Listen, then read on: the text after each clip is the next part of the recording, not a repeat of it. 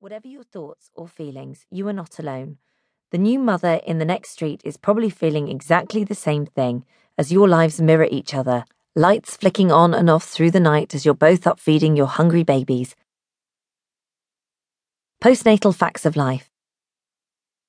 Everything aches.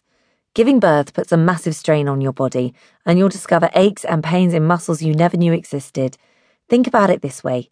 You might have been in labour for a couple of days, meaning your body was under constant strain for hours on end. Anything else resulting in that kind of impact, and you'd have been in training for weeks. So is there any wonder you ache from head to toe? It will get better, though, just in the same way that the aches and pains go away after a vigorous workout. You just need to get some rest and let your body recover.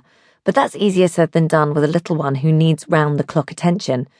Try to watch your posture so that you don't end up with backache. I suffered with this quite badly with all of mine as I was permanently carrying and rocking. This takes its toll on your back, particularly when your core is still weak.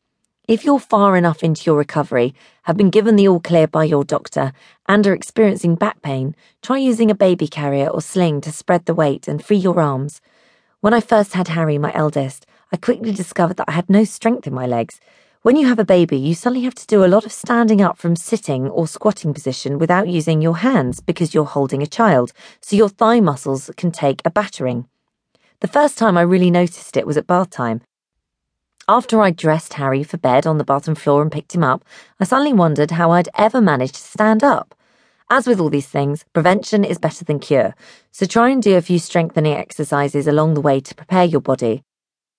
I did maternity yoga whilst pregnant with Belle, my middle baby, and Chester, my youngest, which I found to be a great but very gentle way of strengthening my body. Episiotomy and stitches. Recovering from a difficult birth can be very traumatic for a new mother who already has so much to think about. Even if you didn't end up with any stitches, you'll undoubtedly be sore and swollen down there. But if you ended up with an episiotomy, a cut to the vagina to make more room for the baby to come through, or stitches after a tearing or cut, you will probably feel very sore. Paracetamol is safe to take whilst you're breastfeeding, so dose yourself up on that for the pain, and bathe the area regularly with plain water to keep it clean. You can get specialist ring cushions to sit on, so there's no direct pressure on the painful area.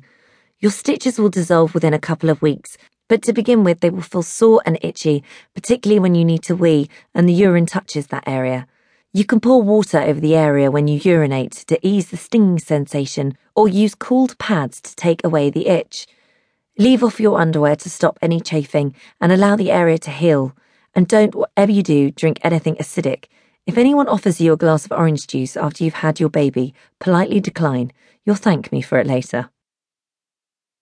Postnatal bleeding. Having not had a period for nearly a year, you might have forgotten what it's like, but boy does Mother Nature know how to give you a reminder. As soon as you've given birth, you'll start bleeding. It's called lochia, which will be really heavy to begin with, and you might feel gushes when you breastfeed, as your womb contracts with your baby's sucking rhythm. Make sure you have plenty of maternity pads to hand, which are similar to heavy flow sanitary towels but more absorbent. These are essential for the first few weeks. The bleeding can continue for up to 6 weeks, turning from a heavy, bright red flow to a lighter brown flow. Don't use tampons until your 6-week check. Your regular periods may start any time after that. Use sanitary towels and check them for any blood clots. It's quite normal to pass clots, but it's the size you need to monitor. Anything larger than a 50p should be kept to show to your midwife. Equally, if the blood flow doesn't show any signs of easing after a few weeks, or you notice a sudden change and that the bleeding suddenly becomes much heavier, then contact your GP. A rush of blood accompanied by dizziness and a fever can be symptomatic of an internal infection. This happened to me after having Harry. I took him for a walk a couple of weeks after bringing him home, suddenly felt a huge gush and knew immediately the maternity pad didn't stand a chance. I managed to make it to the nearest public toilets where I passed out. Luckily, Dan was with me and phoned an ambulance, as I was hemorrhaging quite heavily, and later discovered that I did indeed have an infection, which was very treatable with antibiotics. It was a scary moment for everyone involved, but it looked worse than it actually was. Post-caesarean care. I didn't have a caesarean section with any of my babies, so I've spoken to my sister.